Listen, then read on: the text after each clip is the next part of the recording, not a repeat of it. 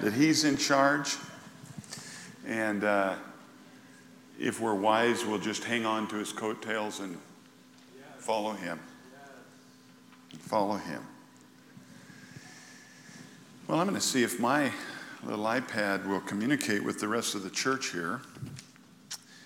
But in the meantime, I want to just bring a couple announcements to bear. Mark, would you turn off? We're going to turn these off. Alan, they're buzzing in my ear. I think Jason usually turns them off. We're living in a really exciting time. You're alive. We're alive. This is our generation, isn't it? And we would serve the Lord like David did in his generation. And we're serving the Lord now in this generation. What a unique, awesome time it is. Scary without Jesus, really exciting with him. One of the things that we're getting ready to do is begin to breathe on, that's not a good word, God's already breathed on all of you, and he's breathing on you. And we're recognizing it, and God is establishing ministries in the house of the Lord. We believe there's an expansion that God wants us to prepare for, and we are preparing for. And our current growth is already stimulating our minds to, oh my goodness, we need to not just catch up. Let's get ahead of this and get preparation. I thought about Disneyland. When they built Disneyland, they never had an opening day yet, right? So they were building it for their opening day. How big do you build it if you've never had a Disneyland in the world? How did he know? How did they know? Would you say it was a little bit of a risk? And I know in Coeur d'Alene, when they put in the first mall in the North Idaho area, it seemed like Coeur d'Alene Mall was the very first one we ever had up there. And we had an electrician in our church that worked for him. And opening day, it was such a risk to this adventure, cost millions of dollars, and people were really leveraging themselves and extending themselves. It was a very scary thing because North Idaho had never seen them all. So how good is it going to be? How successful? How big do you make it? Well, they really leaped and stretched to build it a certain size. And an electrician in our church said he heard the owners talking, the builders talking on the first opening day, and they turned to each other and said, "Rats, we made it too small. We should have had more faith. We should have taken more of a risk, But it is a risk. We don't want to say to the Lord, oh God, we had little faith and we built it too small. Neither do we want to get ahead of God and be presumptuous. So we want to hear the voice of the Lord, and I'm guessing he's going to stretch all of us. And he's already given us words that he's going to stretch you and I, and we're going to begin to do things we've never done, but his grace is going to be there and his wisdom in it. Starting August 1st, we've contracted with Jason Billister, who's in our midst. There he is, Jason. And Jason, the elders this morning, with administrative consultant for 3 months. We're going to contract with him for 3 months. You may have seen him in the paper. God's given us the best of the best. He has worked for Boise Rescue Mission a total of 10 years, Better Business Bureau for 3. His credentials are in Jesus, are the ones that I'm really impressed with. But God's given us his best for 3 months to be an administrative consultant for us, begin to look at us and say, in 6 months, we're not going to be this church anymore. We're going to be probably a little bigger. Or not. What, God? What's out there? So we're going to begin to pray and ask God to administratively. We do feel like Peter, who's not feeding enough of the widows. And we're saying, God, how do we take care of the natural needs of this place and not leave? And I realized this morning, for the last 2 Sundays, I've carried this table up here. This is the table I have to serve. Amen? Nobody else can come and take this table away from me lest God give them permission.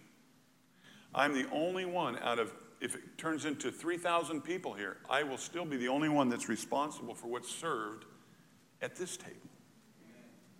How many believe it'd be awesome if this was the best meal in the whole world every week? Who's responsible? Well, you pray for your pastor. Pastor needs to pray, and this is what's heavy on Susie and I's heart.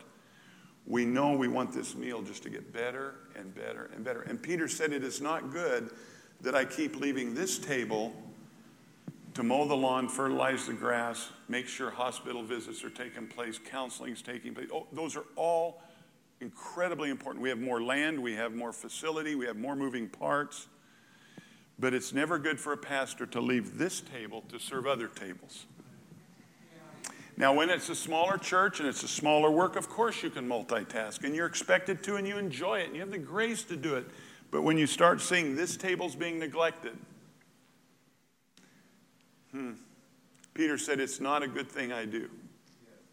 So we're tasking Jason with conceptualizing with us, consulting us, and saying, at the end of 3 months, what must we do as a people to take care of all the natural needs in this place? And Ralph take care of this table. And we need God's wisdom, and we know in the mouth of many counselors we find that wisdom. So Jason's beginning August 1st through the end of October, and Melissa's a part of that because she's going to be praying for her husband, hoping he does great, and she has a tremendous ministry on her own. We have just been so blessed that these two have come and been a part of us. And Jason and Melissa, would you stand? Let us just welcome you today. Amen. Amen, amen. And the fact he's willing to work with me shows the grace of Jesus on his life. There's one other thing. The Bible says that a prophet gets no honor in his own family, in his own land. Jesus said that.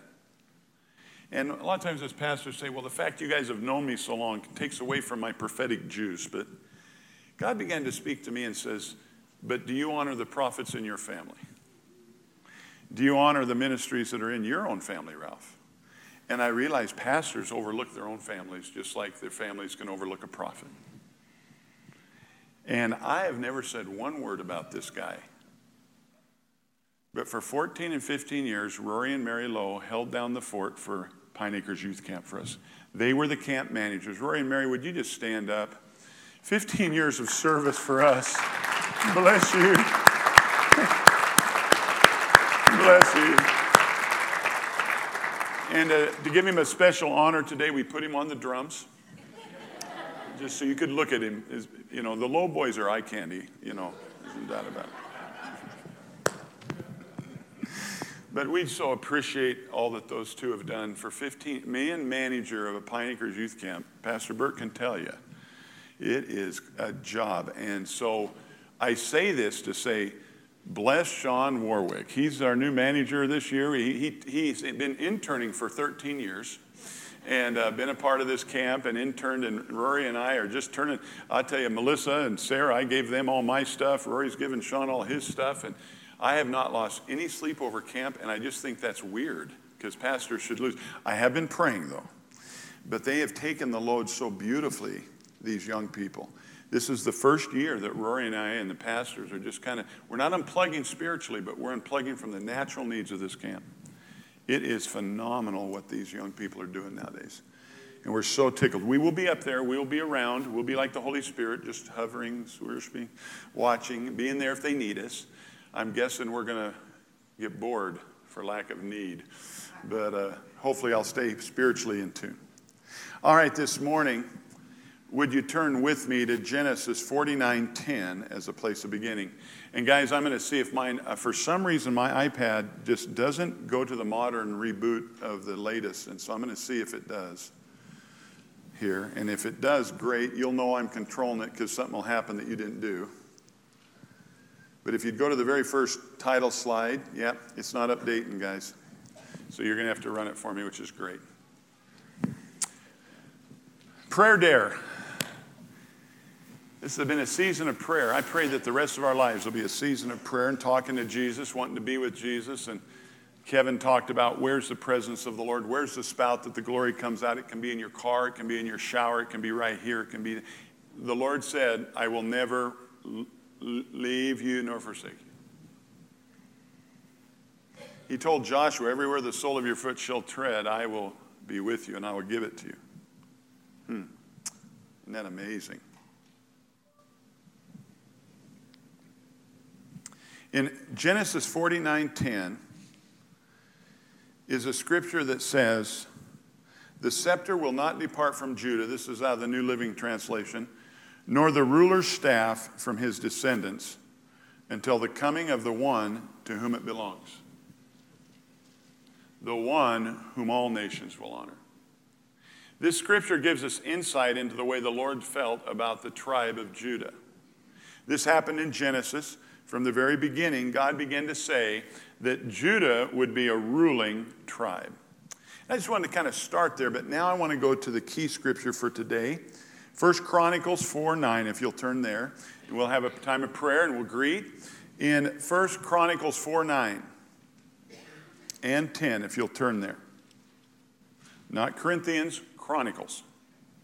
Chronicles mirrors Samuel and Kings. It's a spiritual take, so to speak, on what is going on in the kingdom of Israel.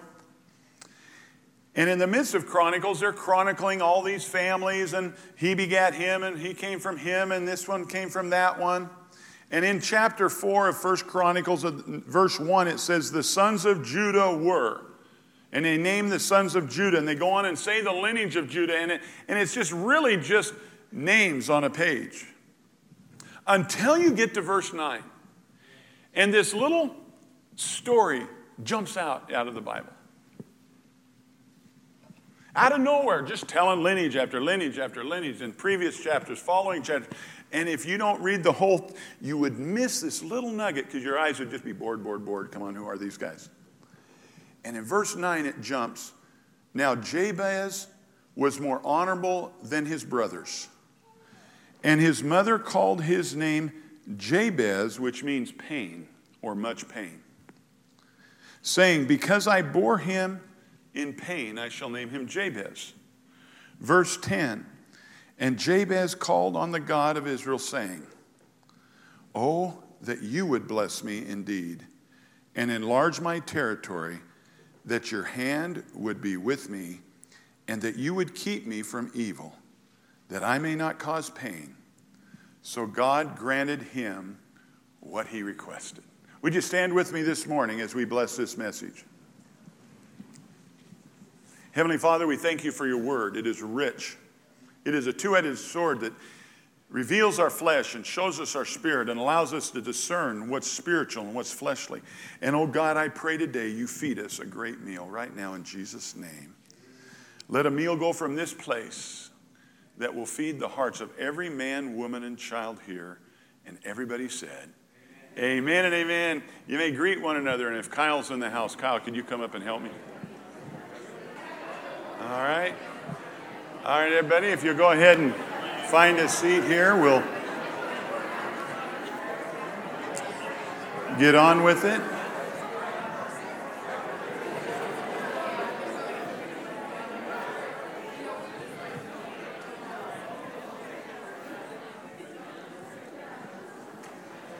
Guys, go to the slide that says Tribe of Judah, leaders from Tribe of Judah.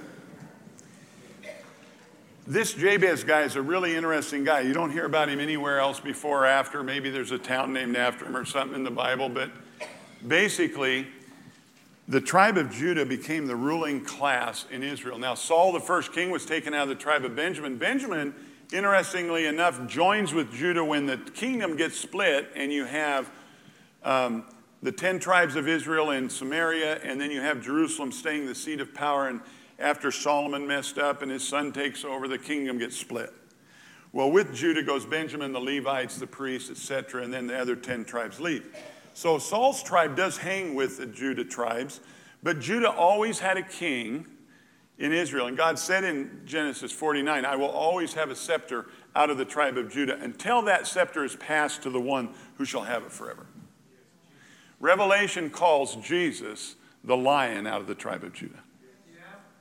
He was the one. He was this Jesus, son of David. God allowed that in the Bible to let everybody know the lineage, the Judaic lineage to Jesus. Here's the King of Kings, the Lord of Lords, the final King.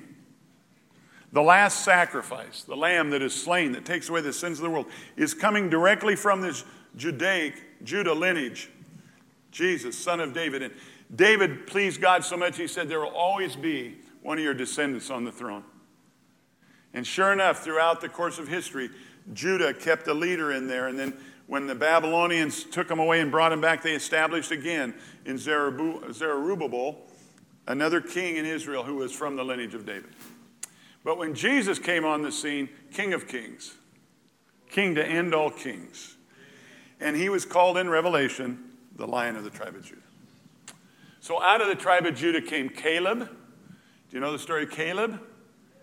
He said after 80 years of age, he says, Moses promised me, God promised me this mountain, Joshua.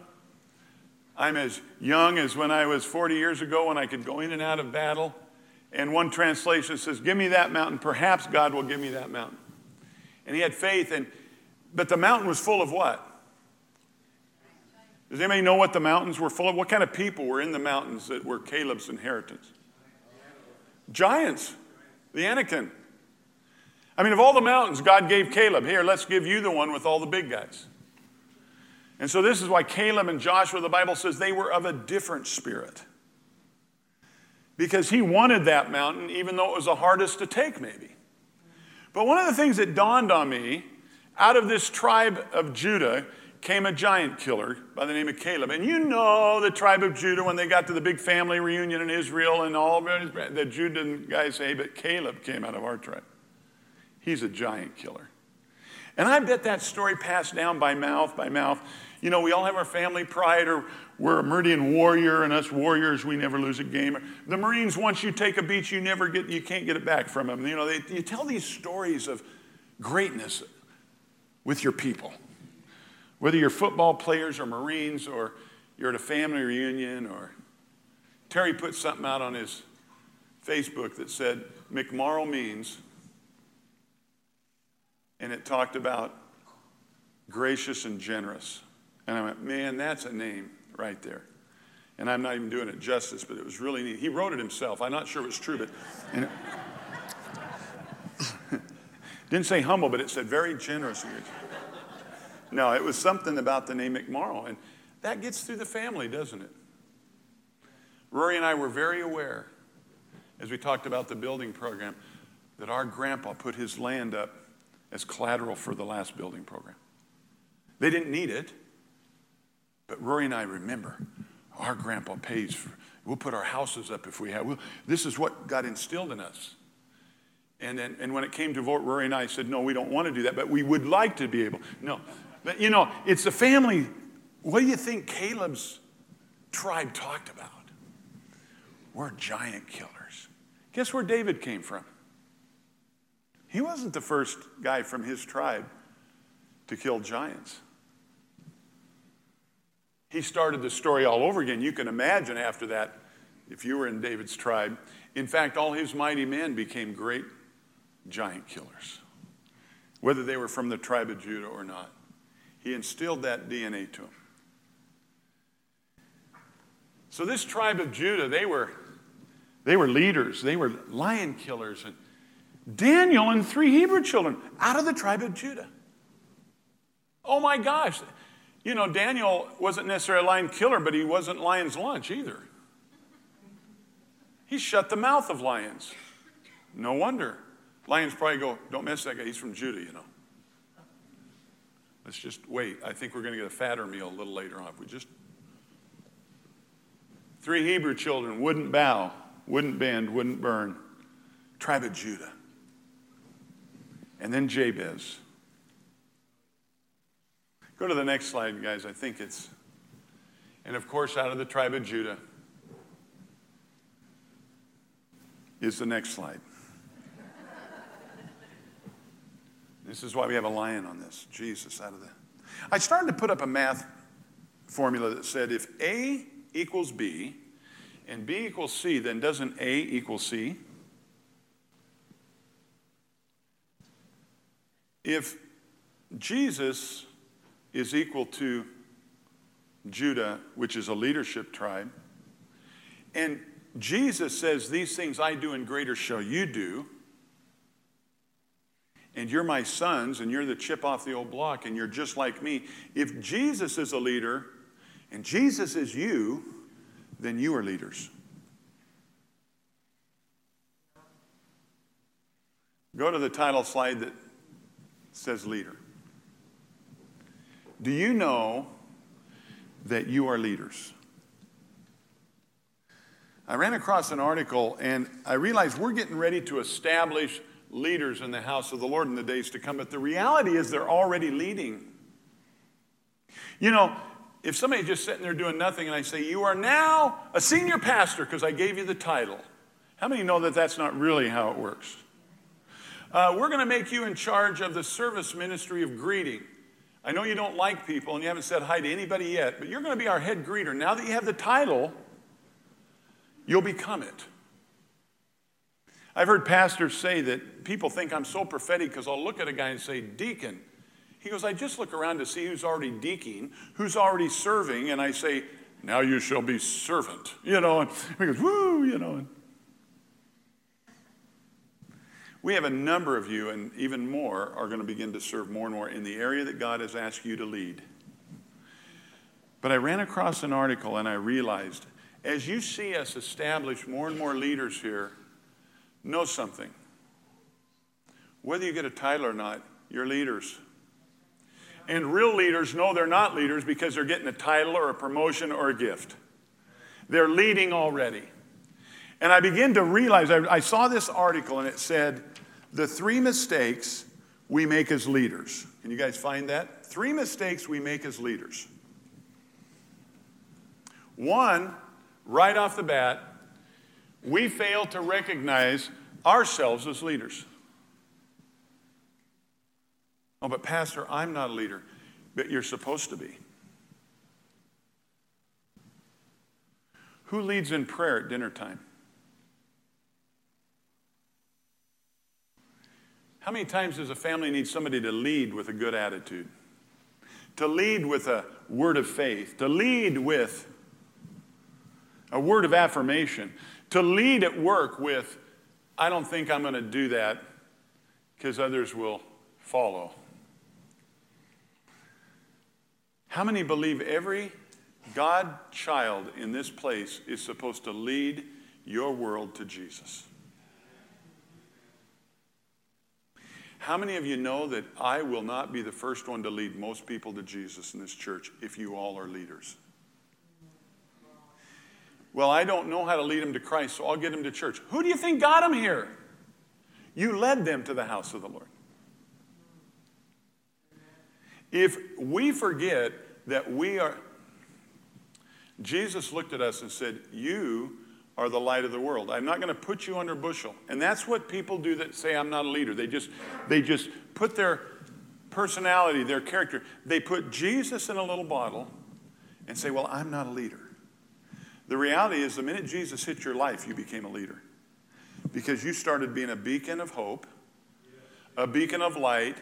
Do you not know you are the light of the world, a city set where everybody can follow your light? Why does God want to put your light on a hill? So people will come to it. That's a leader. You see, leaders aren't pushers necessarily. They're pullers. Come on. Yeah, but I don't know how to push people towards it. No. You're a light that beckons them to follow. Every one of you who have the name of Christed after your name took on the DNA of a leader. You are to lead people to Jesus. You and I are to lead our culture out of where it's at right now. We are culture changers. We're not culture followers. You're not to go to work and follow the bad example of the worst employee. You are the leader. You pick up trash. You stay a minute later. You come a little earlier. You stand up for the boss even though you know he's human. You lead by example. You lead whether you're good or bad at it. You are leading people every day of your life. You are the light of the world. You are the salt of the earth. And if you lose that leadership salt, where will the world be salted? If you and I lose what Jesus has given us, we become followers. You're not supposed to lead in obnoxiousness or arrogance. That's not leadership. I'm not talking about that. And it goes to the other mistakes we make. Leadership is not a title, a promotion, an award, or a right. You don't have to wait to become a leader. In fact, you're not supposed to. In fact, the people we begin to promote in this place and put before you as leaders are already doing it. Nobody told them they were the greeter guy. You've noticed Jason. If I ever say, they say, who's that new guy? I say, what are you talking about? You know, the greeter guy. We just started laughing about it. Jason's been called the greeter guy.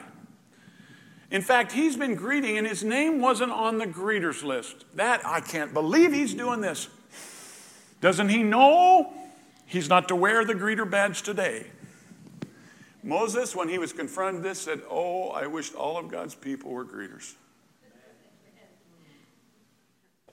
I wish every Sunday you would all lead in the greeting department. Do unto others like you'd want them to do to you if you were new in a church. If you didn't know which door to go through, or if the breakfast is for everybody, or is it just for you guys? Have you ever been new before? If you haven't, go to a church during the summer that you've never been to. One, you don't know anybody. Drive in, see if you can find out what time the service starts. See if you can find out where the normal people park. See if you can find out which door the normal people go through, and see if you have a few little problems trying to get in. And say, oh, that was tougher than I thought. What can I do to help people at my church? Oh, that you would all raise your right hand and say, I will be a leader greeter. I will lead in love. I will lead in forgiveness. I'll not be forced to forgive or forced to love. I'll lead in loving people. In fact, I will love you first before you love me. Does that sound familiar? Lead in love. Before everybody makes you love them, before anybody beats you to it, love people first. And you shall be a child of the Son of God. You are leaders, and the three mistakes we make is first, we fail to recognize ourselves as leaders when we really are. And then we think we can only lead if we're given a title or a promotion. The author of this article cited little JL, the little girl that was in the tent. She wasn't that little, but a nasty general tried to take refuge in her tent who was opposed to the things of God. And she fed him milk and sang him a lullaby and then drove a stake through his head and killed the bad guy. Nobody gave her permission to do that. She just led. She knew what was right, who was supposed to live and who was supposed to not be in charge of Israel and who was splitting the church wide open. Now, we're not telling you to kill people. It's not the moral of the story. But leaders, you have to recognize who you are in Christ, and you have been brought. God said, the meek shall inherit the earth. Wouldn't it be wonderful if every leader on this planet was meek? That would be God's heart. Every school principal, every vice principal, every teacher, every governor, every police officer, meek, but still leading. And that brings us to the third thing. We don't lead. One of the mistakes we make when we are given the title or we are thinking we're leading is that we have to be the top dog. We got to be the first. But Jesus said, if you want to be great in the kingdom, learn to be the servant. The last will be first. The greatest leaders in the world aren't the pushers. They're leading by example, and they are serving with grace those they lead. The greatest leaders in the world are like Jesus, servant leaders. Right? In fact, Jesus is called the great sheep herder. Or is he called the great shepherd? Well, I don't know. There's a difference. They've watched the certain big sheep farms, and I think they've noted the Basque culture versus the big American ranch culture where you have thousands and thousands of sheep, and the sheep herders drive the sheep in front of them. But the great shepherd says, my sheep hear my voice, and they follow me. See, great leaders lead by example. They don't push people. They don't think that they're below anything. They lead out in front with encouraging words, with a servant's heart, and they have the grace to do that. The meek shall lead. The meek shall inherit the earth. I want you to underline this scripture. Well, maybe you don't need. Let me just read it. Is this Bible what I'm telling you today? Is it Bible? 1 Peter 2:9. Guys, find 1 Peter 2:9. Put that up. But you are a chosen race. This is New Testament now. You are a chosen race, a royal priesthood, a holy nation, a people for his own possession, that you may proclaim what? The excellencies of God. God is putting an excellent spirit upon this house and has been for years. I'm amazed at the spirit of excellence in all of you. That's what God is putting on you. It said of Daniel and the 3 Hebrew children, they had an excellent spirit. David had an excellent spirit. They had an excellent spirit. And God has chosen us as a race, a royal priesthood. Those are leaders, kingly priests, kingly heads of churches and spiritual things. You are a kingly, queenly priest in your home. You're the head of your home. Men, I pray you're leading your house to Jesus. I pray you're leading your wife to church. Men of God should not follow the kids and women to church. They should help lead the whole thing. Ladies, I don't think you should be forced to be drugged to church either. Man, when a man and wife are both leading the family to church, I picture great leaders in the kingdom of God being like a rope, and we're all just in line, leading together, pulling in the same direction. Jesus is in front. I'm just following Jesus, but I'm pulling on the rope too. And everybody along that rope is pulling with all their might too. We're all leading where God wants us to go. And when a man and wife will both grab the rope and follow Jesus, they're leading. I've never been so embarrassed as a few times I'll be with a bunch of Christians around a dinner table or something, and we get to talk, and all of a sudden they go, Pastor, do you think we ought to open in prayer here? And I forget to lead in prayer. You know, it's like, of all the people that should have said, let's pray, it would have been me. But I was taking us off task, you know. Somebody led at that table, yay. Everybody lead in what you do. And Peter is saying here, you are a royal priesthood, a holy nation, a people for his own possession, that you may proclaim the excellency of him who called you out of darkness into his glorious light. You are meant to lead. You are meant to lead.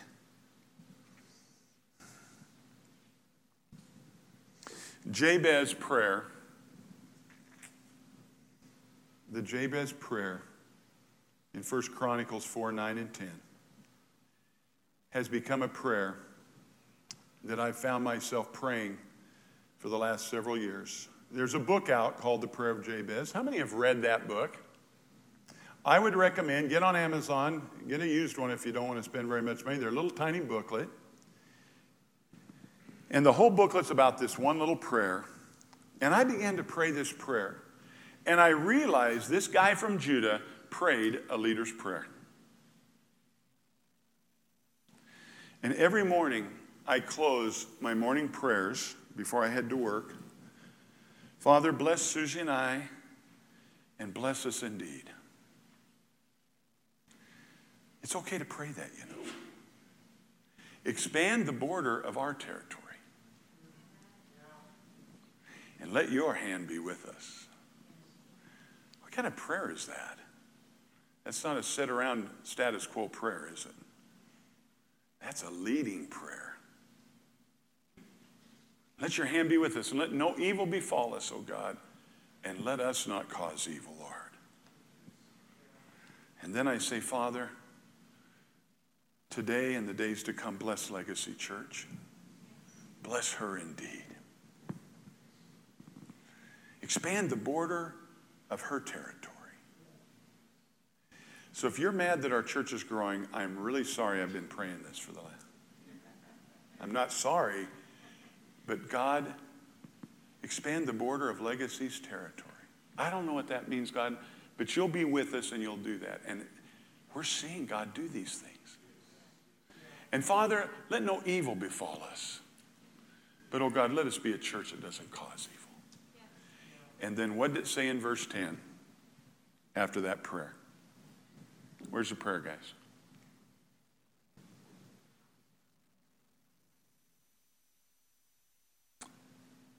So God granted him what he requested.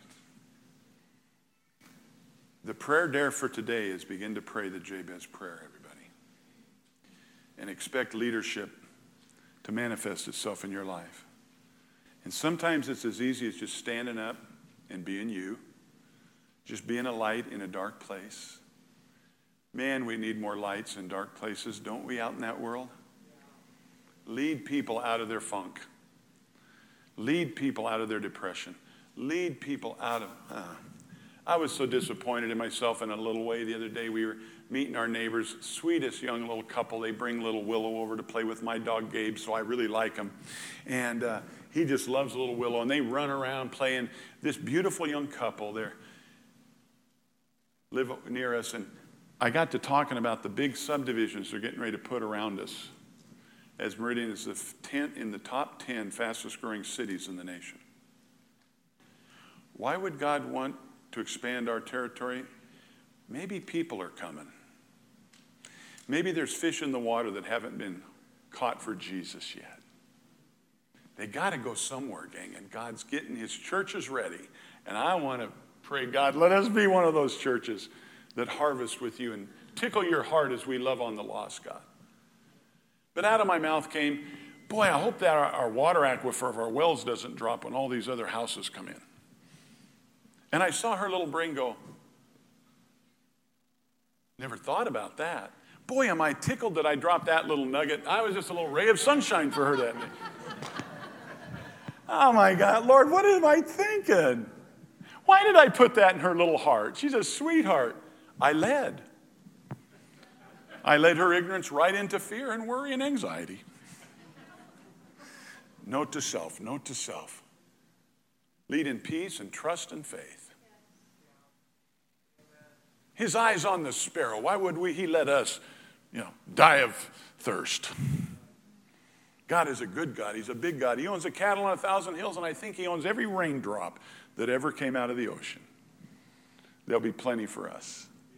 That's how I should have led that day. And expounded on the excellencies and the greatness of our God.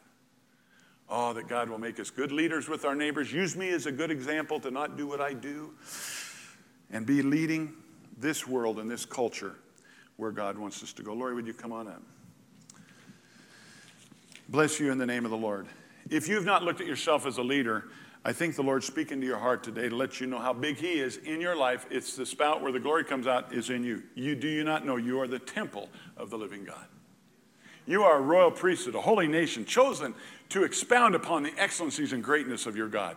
Lead this world into the knowledge of Jesus Christ. Oh, they don't know about the excellent Christ you know. Let's lead them into different thoughts, into thoughts out of anxiety and fear, into trust and faith and love in an excellent God. You are leaders. You are lights set on a hill. Oh, God, let the world follow your light in us. As we say to the world, come and go with me to the house of the Lord. Amen. Come and go with me into the presence of my God. Let me lead you into something you've never experienced before. Thank you, Jesus. As Lori sings, would you just stand this morning? And if you feel to come forward, feel free to do that. But just hear the voice of the Lord as we sing. Then I'm going to have David and Michelle close it for us today and look for an opportunity to pray if any of you need prayer. You give life, you are love, you bring light to the darkness, you give hope, you restore every heart that is broken. Yes, God. Great are you, Lord. It's your breath in our lungs, so we pour out our praise. We pour out our praise. It's your breath in our lungs, so we pour out our praise to you only.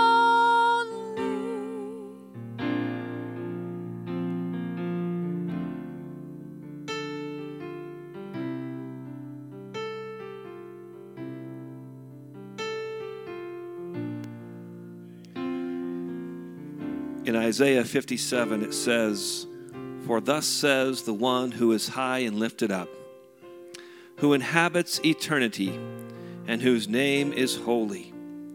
I dwell in the high and holy place." Kevin talked about this. I think it's real easy for us to all stop right there and accept that scripture. God dwells in a high and holy place. But the next line says, "And also with him who is of a contrite and lowly spirit, he dwells with you." To revive the spirit of the lowly and to revive the heart of the contrite. We have been reminded today that God dwells in a high and holy place. We have been reminded today that he dwells within us. And no matter what name we were given when we were born, we could be Jabez and we were given the name of pain.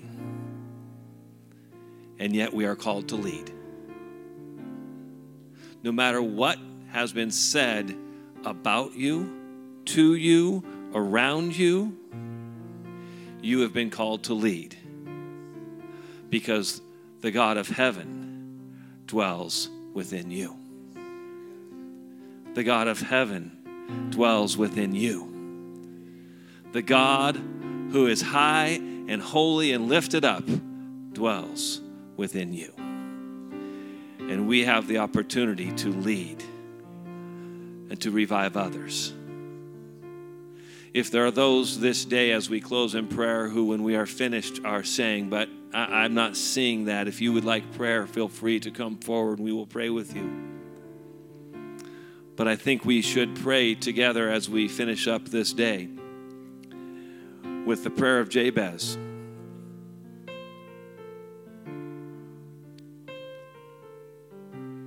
Father in heaven, we come before you this day. And oh, that you would bless me. Oh, that you would bless us indeed. That you would enlarge our territory, oh God. Let your hand be with me. Let your hand be with this house and with every family represented here. And keep us from harm so that we will be free from pain.